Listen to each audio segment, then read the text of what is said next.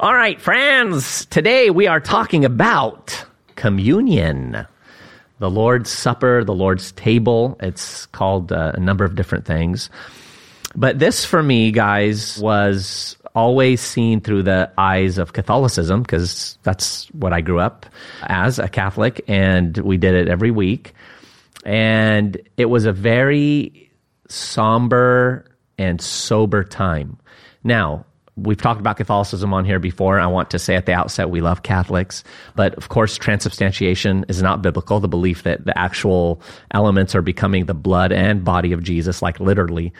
However, I will give it to the Catholics that they approach communion with the right attitude, I think, at least externally. Reverence. Yeah, there's a reverence that's there, at least, again, externally. I mean, as a kid, it was sober for me, but when it was done, I was off, sinning it up. So this is about communion. Again. I thought it was communism. For 2 days, I studied the Soviet Union, quotes from Gorbachev.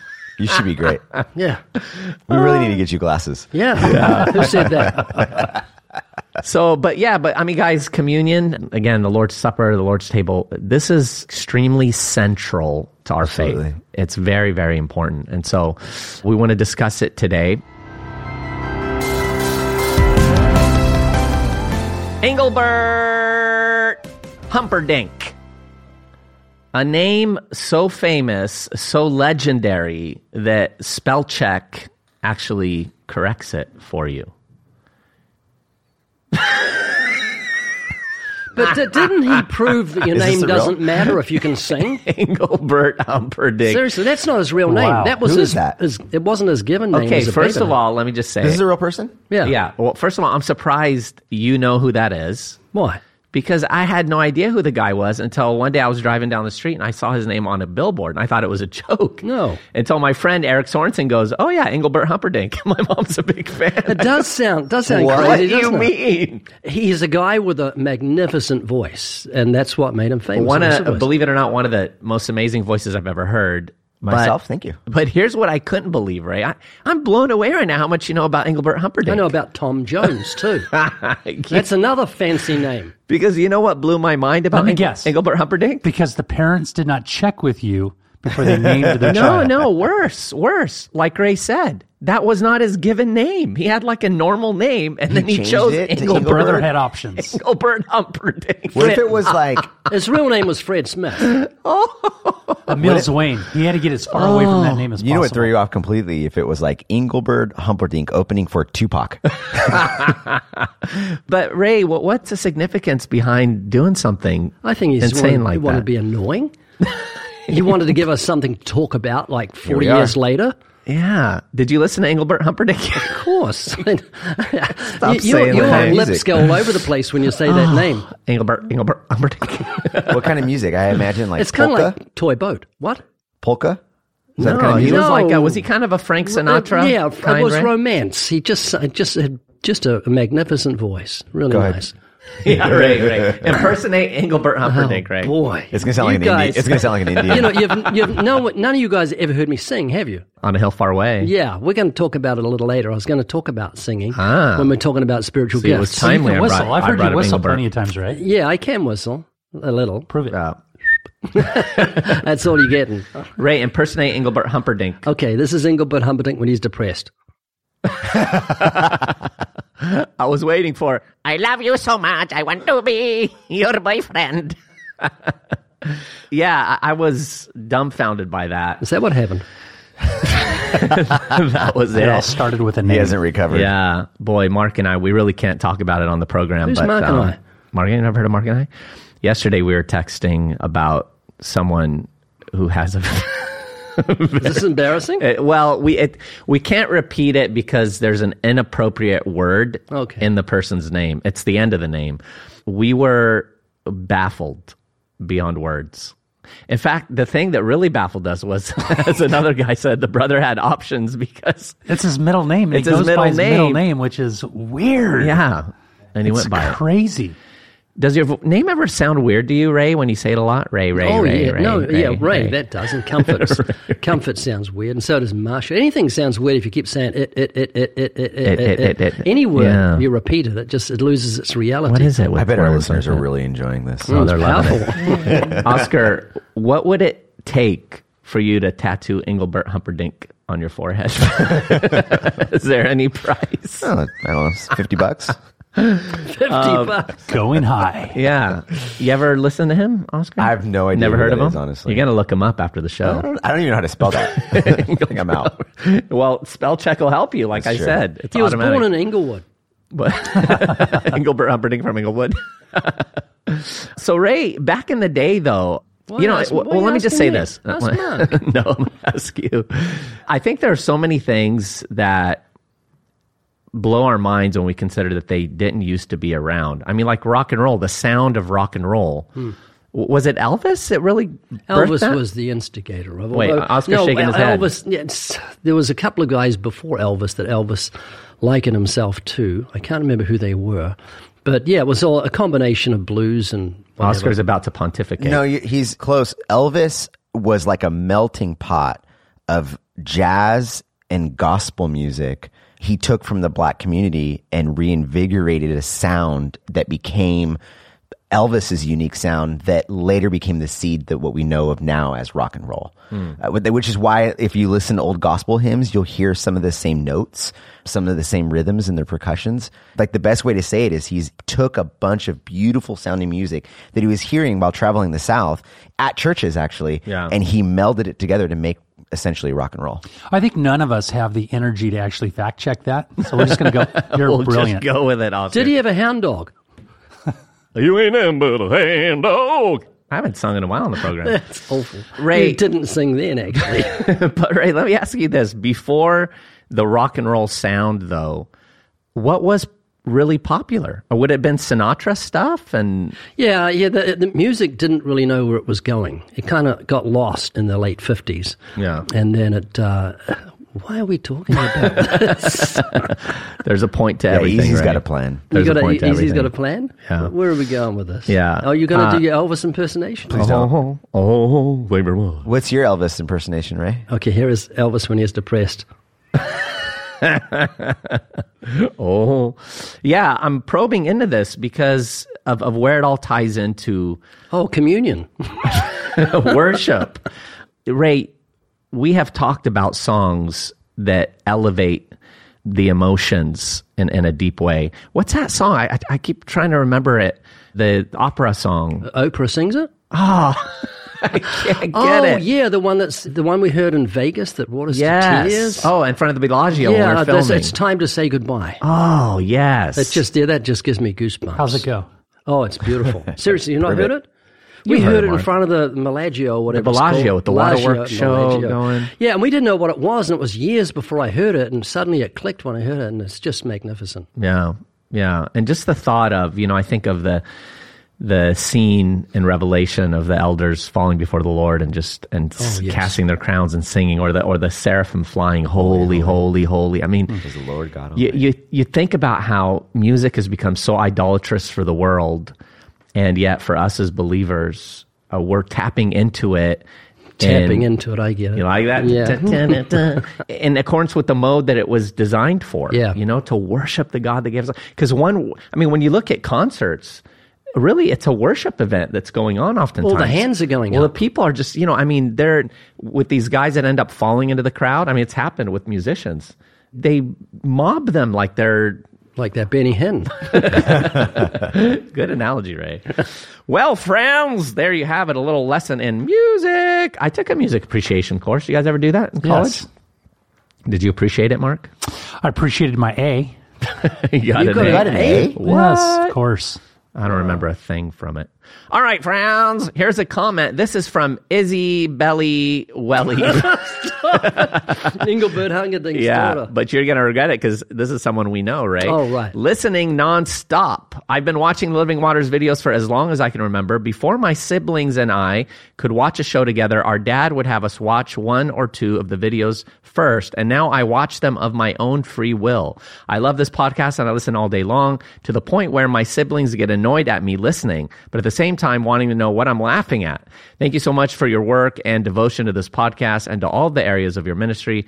I'm so blessed by it all for this podcast. Your videos, The Way the Master TV program, I started watching after I saw I could watch it free on my laptop. You all are so wise and say so much that really convicts me. I pray that God grows the ministry for his glory, for the furtherance of the gospel. Please pray for my dad. He eats his In-N-Out burger with a knife and fork. Oh, I know who this giveaway, is. Ray? I know who this is. That's wonderful. Wayne Burrow. Yes. Oh, you shouldn't really name him. Now everyone knows he eats his burgers with a knife and fork. Yeah, this is from his daughter. They daughter. sent me a photo of that. Because that's a hard thing to believe. Remember, we're eating with him, and he pulls out a knife and a fork. He brought his own knife and fork? No, he did not. He got him from in there. Okay. And he ate his burger with a knife and fork. Just think like, easy, there's someone out there who's a perfectionist. No. Honestly, I'd try it. Izzy Belly Welly. Thank you so much. What an encouragement. Seriously, how could anyone eat an In-N-Out burger with a knife and fork? You want to get it in your face as quickly as you can. It was mind-blowing. It truly was a work of art. All right, friends. Oh, also, we can't forget, because Ray, you told me to mention this. You recently spoke with a missionary brother in a Muslim country. We can't name it because we try to protect our missionaries. It rhymes with, no.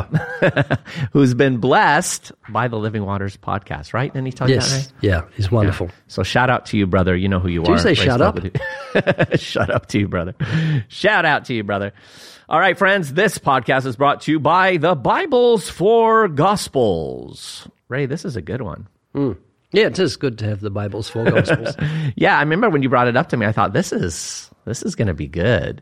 You know, we have gospel tracts, but to take the actual gospel from which we get the gospel to produce gospel tracts, and it's put all four of them together is wonderful. So, it's got an introduction by Ray. It wasn't the first. We weren't the first to do it. We weren't? No, the New Testament does it. That's true. What I like about it is that it's the size, because you can fit it in your pocket, your back pocket. It's really easy to, when you think of the four Gospels, that's probably going to be really big and thick. No, this is essentially something you can walk around with in your pocket and hand out to people on a regular basis. Yeah, exactly. Why Christianity's in there, common questions about the Christian faith, principles for growth, understanding the biblical gospel. So it's got some good stuff in there. Of course, intermix this commentary from the Evidence Study Bible. Check it out at livingwaters.com. We should do a giveaway with that book. What book? Oh, wait a minute. We are doing a giveaway. We are? Aren't we? Oh, giveaway. In London, Ray.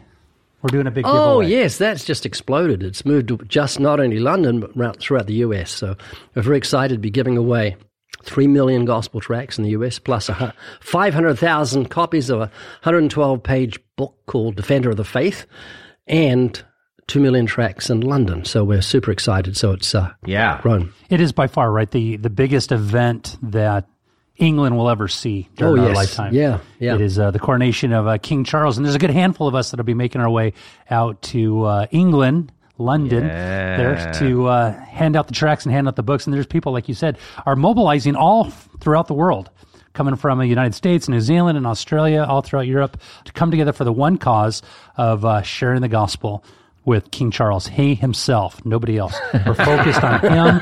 We're going to chase after him. Well, we've got Steve Sanchez coming, and we've got to keep him off that gold coach. Oh, boy. He'll be on the roof preaching to the king. I can see him standing on one of the lions in Trafalgar Square. Yeah, absolutely. Every time there's something going on, he sends a little video of him doing something just ridiculous. None of us would think of. Leave it to Steve. The London Eye dropping tracks off as he's doing a loop. On top of Big Ben, standing in the middle of Parliament. Keeps going. All right, friends. Today we are talking about communion. The Lord's Supper, the Lord's table. It's called a number of different things. But this, for me, guys, was always seen through the eyes of Catholicism, because that's what I grew up as, a Catholic, and we did it every week. And it was a very somber and sober time. Now, We've talked about Catholicism on here before. I want to say at the outset, we love Catholics.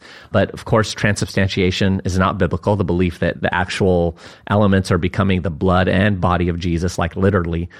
However, I will give it to the Catholics that they approach communion with the right attitude, I think, at least externally. Reverence. Yeah, there's a reverence that's there, at least, again, externally. I mean, as a kid, it was sober for me, but when it was done, I was off, sinning it up. So this is about communion. Again. I thought it was communism. For 2 days, I studied the Soviet Union, quotes from Gorbachev.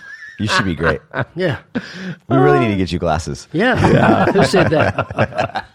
But I mean, guys, communion, again, the Lord's Supper, the Lord's table, this is extremely central to our faith. It's very, very important. And so we want to discuss it today. The Catholics have cornered it. When I went on the internet, I typed in communion, it was just Eucharist everywhere, videos, the Pope quotes and stuff like that. So, yeah, it's a very, very important doctrine, if it's called a doctrine.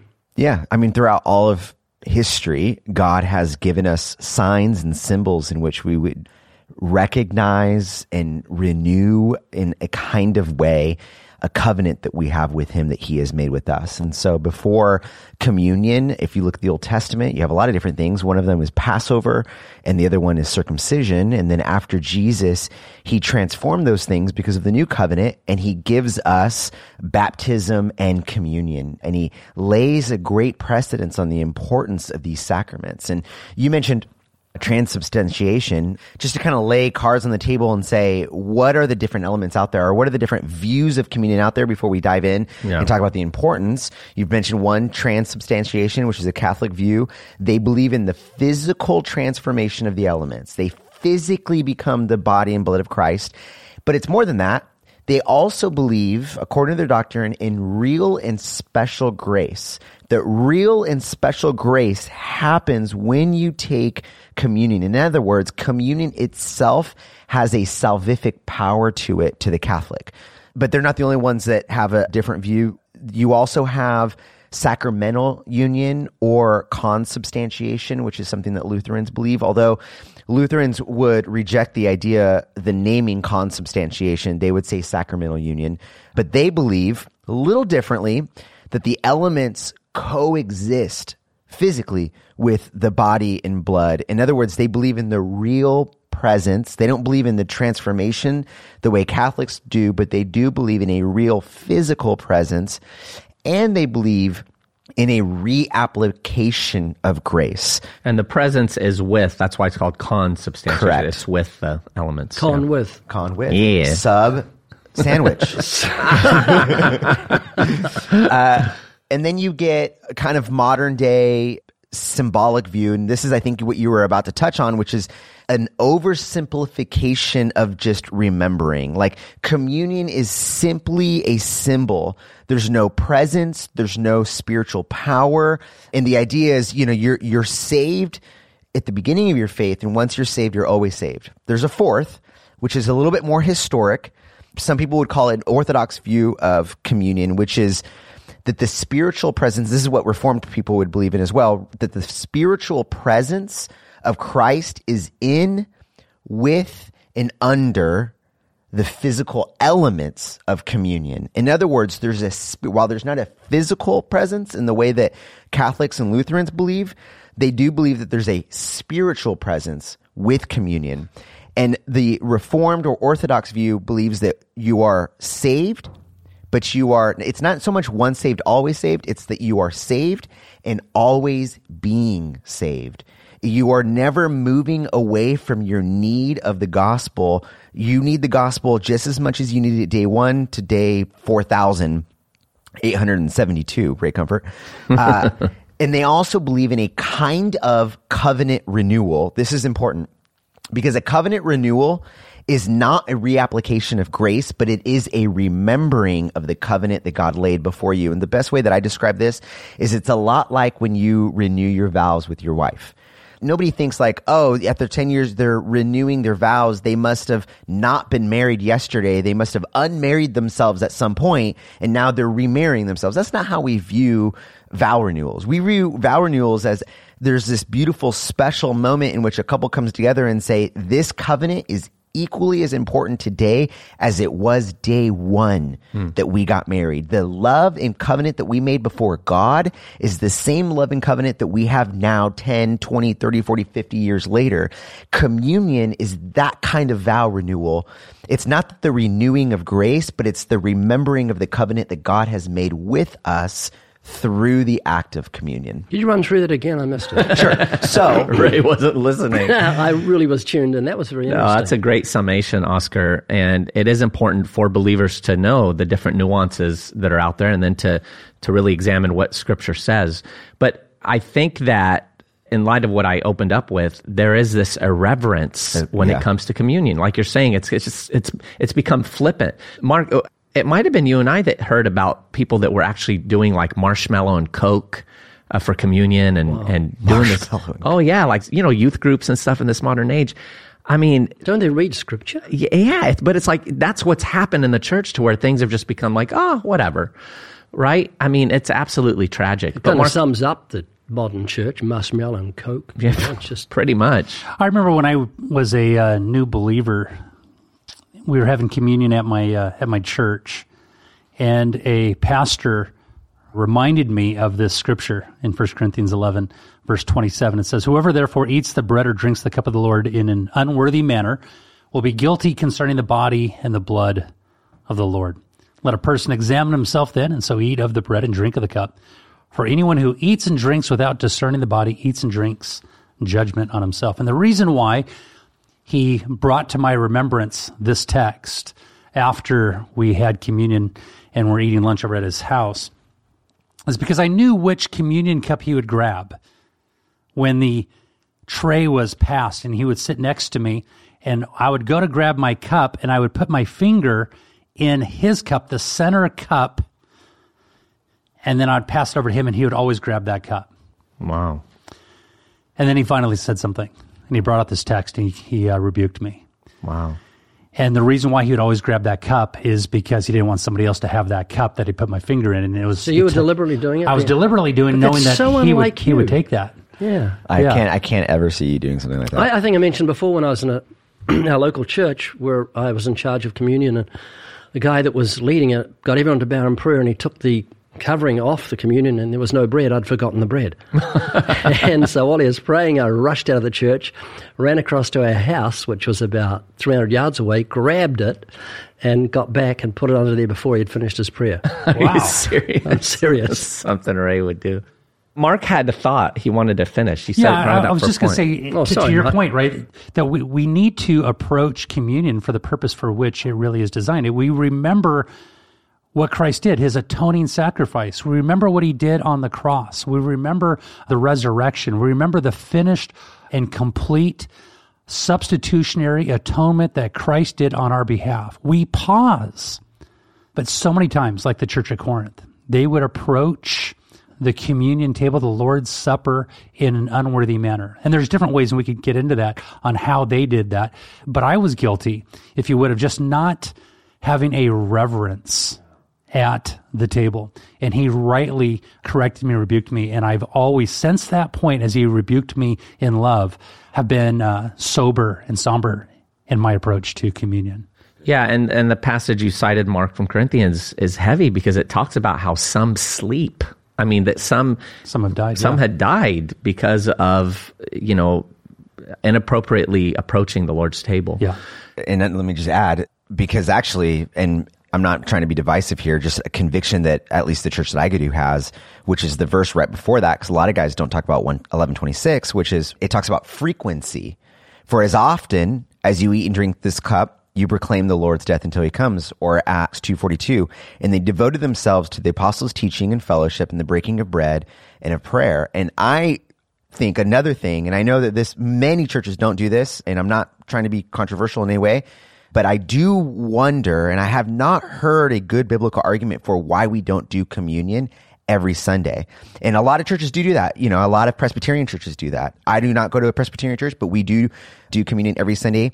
Why? Because Acts 2:42, they devoted themselves. How often do we teach on Sundays? We teach every single Sunday. How often do you pray on Sunday?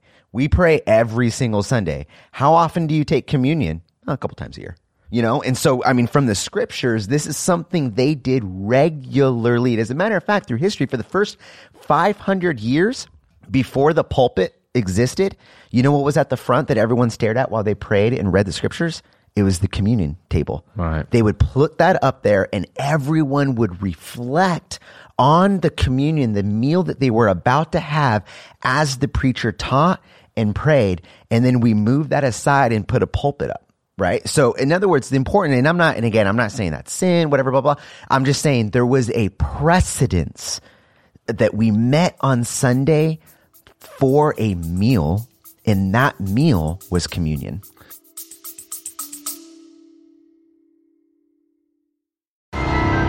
Hey, listener, have you ever imagined yourself having a box of goodies for you to give away to every friend, loved one, non-believer that crosses your path? Well, now you can get one.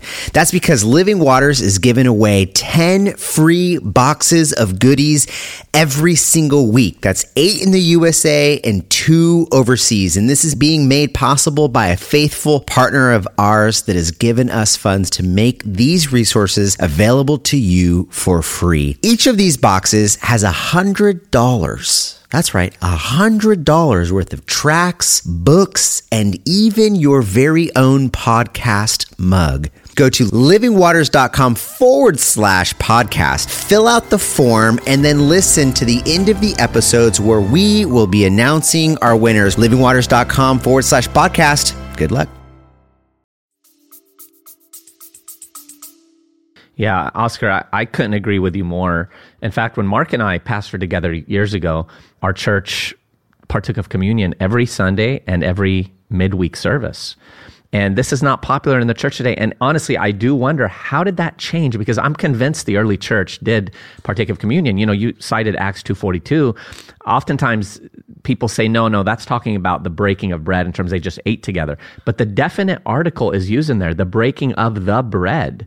And so there are places where we see, they were eating together, but this was the Lord's table. This was communion. And there's a spiritual significance involved in that. Ray, I know you, having been a pastor yourself back in the day, you look depressed, Ray. 3.5 years, the number of tribulation. Yeah, I just wrote an article on that for Focus on the Family for pastors and how I empathize with them and how that 3.5 years was very, very important for me so that when I traveled to hundreds or thousands of churches, I'd have an empathy for the pastor and I'd realize the privilege I had of getting in his pulpit. I mean, he was trusted. We just didn't let anyone into our pulpit when I was pastoring a local church, assistant pastor. It was a position of trust. So it's like the pastor's saying to me, here's the keys to my car. I'm sitting in the back of my family. Please stay on the right side of the road. Sure. And because it's that serious, you get some guy who's flipping in your pulpit or, irreverent, and it can bring down the whole church, and you've trusted the guy. So, so what were you going to say? So I was going to say, obviously you had pastored and being in the ministry, that you recognize that's an important part of worship for believers. Oh, yes. Partaking of the Lord's body and blood in remembrance of what he did for us. Yeah, we celebrated the Lord's Supper regularly, and I've always examined myself every time I have communion, which we're told to do. And that is what's very sobering, because you realize what grace is when you examine yourself under the light of God's holiness and you realize what's going on. I'm examining you right now. That's a really nice shirt, Ray. Oh, nice shirt. Oscar gave me a stack of his shirts, which I'm really pleased about because he's got great taste in With your massive biceps, Ray, they fit. I'm surprised they fit. They rip around the biceps, but I can handle it. Your tattoo is showing at the bottom of the... Oh, Ray, it's a secret. you got to Don't tell bust anyone. out that tattoo sleeve you have. Oh, yeah. I haven't seen that in a while. Someone, I think, really thought Ray had tattoos. He has this, what is it? It's like this. It's like a stocking for the arm, but it looks like a tattoo. I don't know where it is. I must have lost I'd it. love to take a picture of you with that, Ray. Post it everywhere. Yeah, so communion for me, again, like I said, really was a big part of my life growing up, I believe, in the wrong context. But the other reason why it's significant is because that's when I really determined I was going to be a good person, when I was a little boy, and I did As my a first. Catholic? Yeah, I did my first Holy Communion. Mark, Oh, did you you do did, that really? growing up Catholic or no? We didn't have communion. We didn't do any of those things like that. We Yeah. just called ourselves Catholic. Okay, so you weren't practicing. This is in Lebanon. This was here. This is I was here. about, I think, 8. And in the Catholic Church, there are 2 main things you do as you're growing up. You do your first Holy Communion, and then you do your confirmation. Do you remember the classes? Because you take classes for all that, right? Well, I remember the classes distinctly because we learned the 10 Commandments. How interesting. And I remember specifically, they were going over the commandments and they were saying, what does this mean? What does this mean? And they got to adultery. And I raised my hand. And they said, what's that mean? I said, trying to act like an adult. And I was like so sincere. And I thought, of course, that's what it means. And they all started laughing. I'm like, and they go, yeah, well, kind of. You know? That's really funny. And but I remember when I did my first Holy Communion, what you do is you have to go into the confession thing with The booth? with the priest, yeah, and confess your sins. You know, I'd never done that before. Is he behind sort of a little something, a wall or something? Yeah, there's like this little booth and there's like a screen sort of. So how do you know there's And someone there? It's not just a recording. Imagine, right? It's like Siri. They're probably going to come out with like Android or Droid, you know, priests probably in Yeah. the future. But I remember for me, it was especially terrifying because I had to do it with the bishop. Because there were so many kids, they split it up with the Was he priest wearing and the the big bishop. hat? Oh yeah, he's wearing the big hat. Stop I mean, this it. Are was you a for big real? deal, yeah. And there was no screen between us because I guess the priest was in the confessional, so I had to go into this kind of other room, and he was like, I got on my knees, and he's like, oh, it was terrifying, That's man. wild. And this guy was intimidating too, you know. But I determined from now on, I'm going to be a good person. And my life reformed. You know, I created this long list of do's and don'ts, things I'll always do, things I'll never do. And, and I kept it perfectly, Mark, perfectly. But I say that to say there can also be so much deception in the biblical practices that Scripture gives us when we don't have the right understanding of it. When we don't remember, Christ said, do this in remembrance of me. Let me just read it for us. Luke 22:17-20. Then he took the cup and gave thanks and said, take this and divide it among yourselves. For I say to you, I will not drink of the fruit of the vine until the kingdom of God comes. And he took bread, gave thanks and broke it, and gave it to them, saying, this is my body, which is given for you. Do this in remembrance of me. Likewise, he also took the cup after supper, saying, this cup is the new covenant in my blood, which is shed for you. And so remembrance is a big part of communion. It's remembering what the Lord did. It's remembering his sacrifice on our behalf through which he redeemed us. It's not only looking back and remembering what Christ has done, forgiving us of our sins by dying on the cross. It's recognizing what he is doing, keeping us in Christ. Right. And it's also remembering that we take communion not just with the people that we sit in the pews with, but actually, I mean, this is something that I reflect on often when we're doing communion. When I take communion, I'm not just taking communion with my small church in Rancho Santa Margarita. I'm taking communion with all of the saints around the world. We are sitting at the same table with Christ. I love it. Not only that, I am taking communion with all of the saints throughout all of history. In other words, like you think about your loved ones who were believers who have died, you are the closest to them when you take communion on Sunday. I know, Mark, you saw John Bunyan's, gravestone, and that's like a moment of reflection. Every time you take communion, you sit at the same table as John Bunyan and Jesus Christ. You sit at the same table that the 12 disciples rolled their knees under in the upper room. And so when we take communion, we do it with the saints together as God's family. And then the other thing that we remember, not only remember what Christ has done, we remember what Christ is doing, but we remember what Christ is going to do.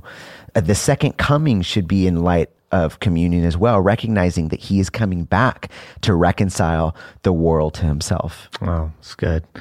Mark, you were talking about how you got to a point in your walk with the Lord where you became sobered about communion. So what's it like for you when we come to partake of communion? What goes on in your heart and mind, and how do you approach the I Lord? like you. I agree that I like you. We. He's I never like heard you. that There's I before. like one. you, but I don't like you over there. I like you. That just sounds weird, doesn't I, it? comma, like you, comma. Think that we need to do it more. And the reason why is for that purpose of thinking that Christianity is not about us. Amen. Because we are being told all day long that this world is about us. You know, we go to work all day long and we get a paycheck and we're expecting a certain amount of money on that paycheck because we worked hard and it is all about us. Christianity has nothing to do with us. Amen. And communion is that one time, that one ordinance where we pause and we are reminded that it has everything to do with the death of Christ, not with our death. It's not about our performance throughout the week. It's not about the good we've done, the bad we've done. It's about him. And so it puts us right back to ground zero. Yeah. Right? It's that pausing, it's that Selah, it's that moment where we just say, it's about you this week. It's about you. Those things done, whether good or bad, were about you. But either way, right now, I look forward, I focus onward, I'm pushing upward because it's all about you. That's what I like about communion. Because when we are able to pause and do that, we are more thinking about where we should be thinking, and that is about Christ and his work, not about ours. Amen. You know, Ray, in the Gospel of John, there was a big falling out over communion when Jesus talked to his disciples about drinking his blood and eating his flesh. And it says many of his disciples left him. They walked away. And I think that's speaking to the cost of discipleship. I think there was a misunderstanding there in one sense that they were thinking he was speaking physically, and he clarified, you know, that which is spirit is spirit. I mean, he was speaking of, that which the words which I speak to you are spirit. I think also connected to that is just the cost of discipleship for the believer. And Ray, you often hit on the fact that there's a big problem in the church today because that cost is not spoken. The cost of repentance and denying ourselves and taking up a cross and following Jesus. Wouldn't you say that's why we see a weak church today? Oh, yes. You nailed it when you said there must have been a misunderstanding, because when you read it at face value, Jesus is saying, unless you eat of my flesh and drink of my blood, you cannot be my disciple. That's repulsive. Drinking blood, eating flesh, it's cannibalism. Yeah. And Jesus didn't sort of lead up to it gently. It was just blam. And they were offended and they left. Then he turned to his disciples and said, would you leave me also? And Peter said, where we go, Lord, you've got the words of eternal life. One of the most powerful passages. Yeah, you're speaking stuff that's just too heavy for us, but we've got nowhere else to go. But yeah, John 8:31-32, Jesus said to those Jews who believed on him, if you continue in my word, then you're my disciples indeed. And we have a lot of people who are disciples, not in deed, they're disciples in word. They give God lip service. They draw near to him with their lips, but their hearts are far from him.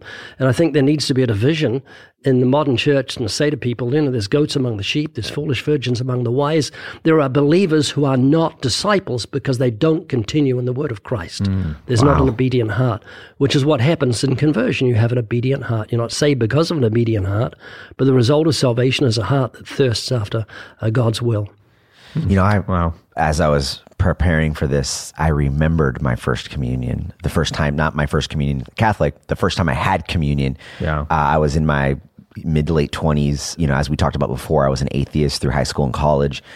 And I remember coming to a saving faith, and it was about a year where I didn't partake in communion because I didn't think I was good enough. Like I was really still trying to understand God's grace.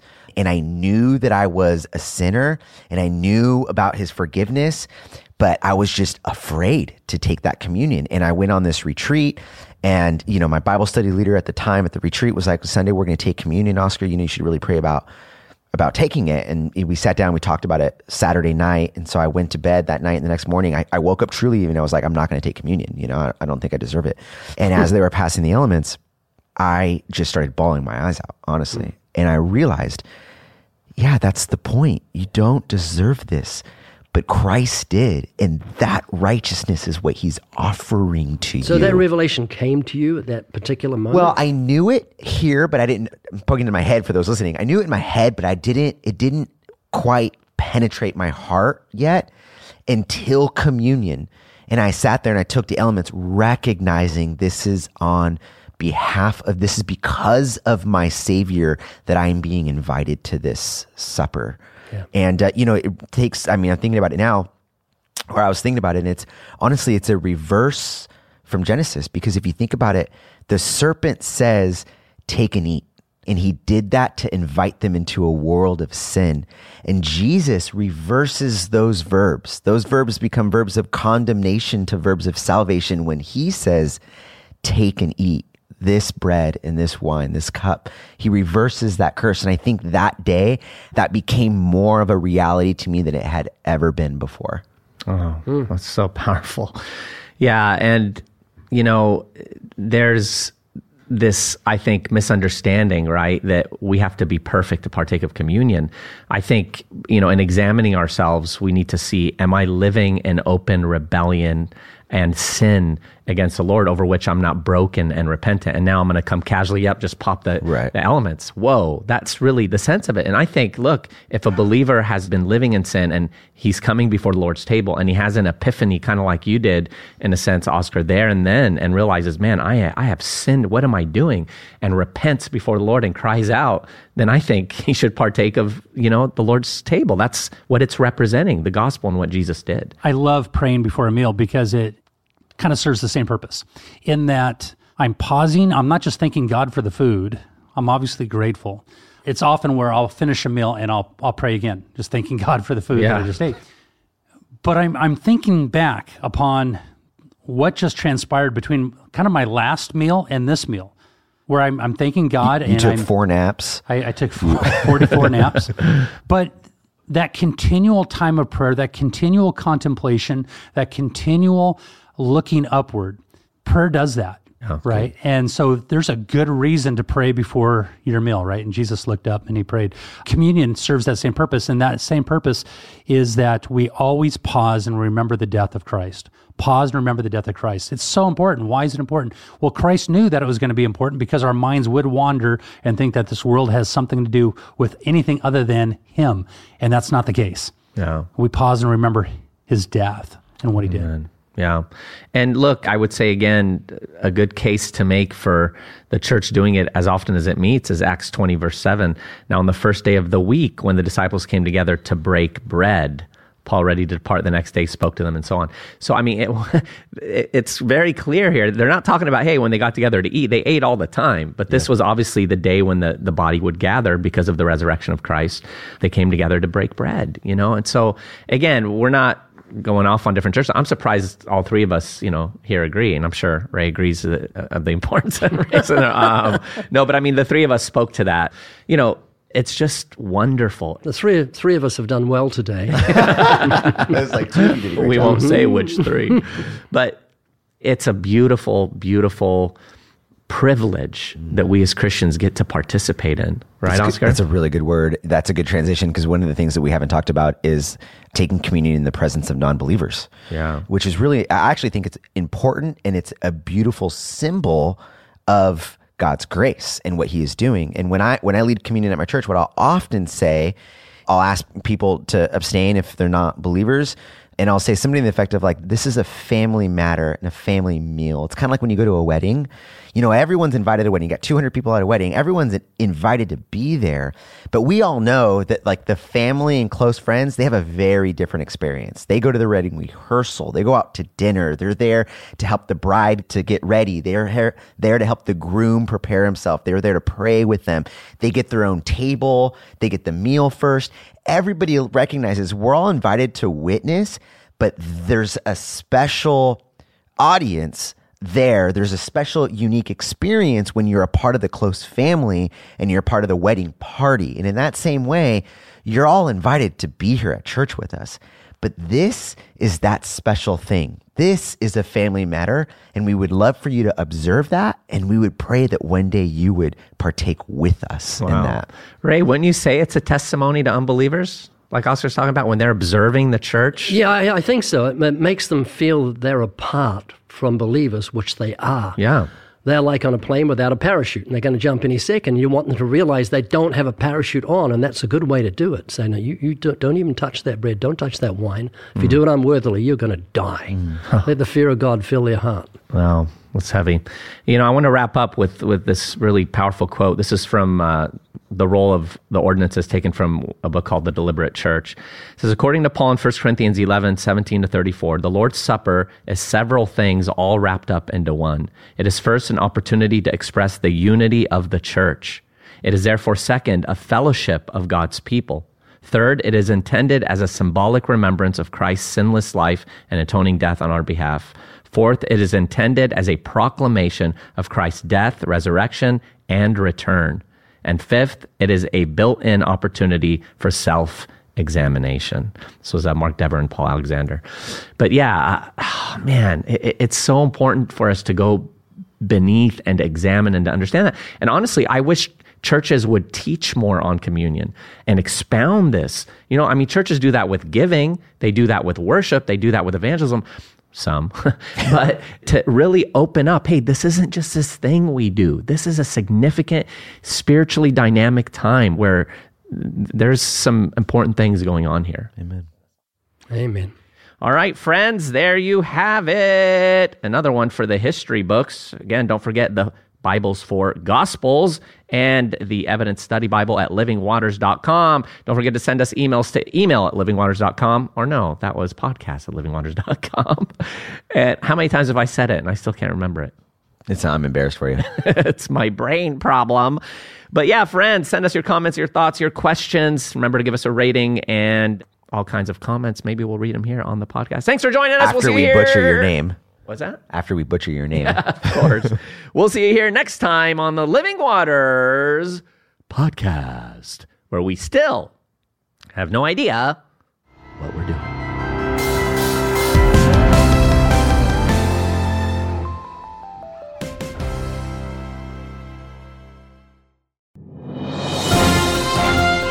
Winner, winner, chicken dinner. I have no idea where that ridiculous saying came from, but friends, we do have winners for the podcast giveaway. That is the Living Waters podcast. We have Angela from Yucca Valley, California, Yvonne from Crestline, California, Brooke from Clayton, North Carolina, Andrea from Anderson, Indiana, Elias from Pittsburgh, Pennsylvania, Becca from Lincoln University, Pennsylvania, Lowell from Yakima, Washington, Don from Charleston, Illinois, John from Ford, Australia, good on you, mate, and Dave from Willen Lane, United Kingdom.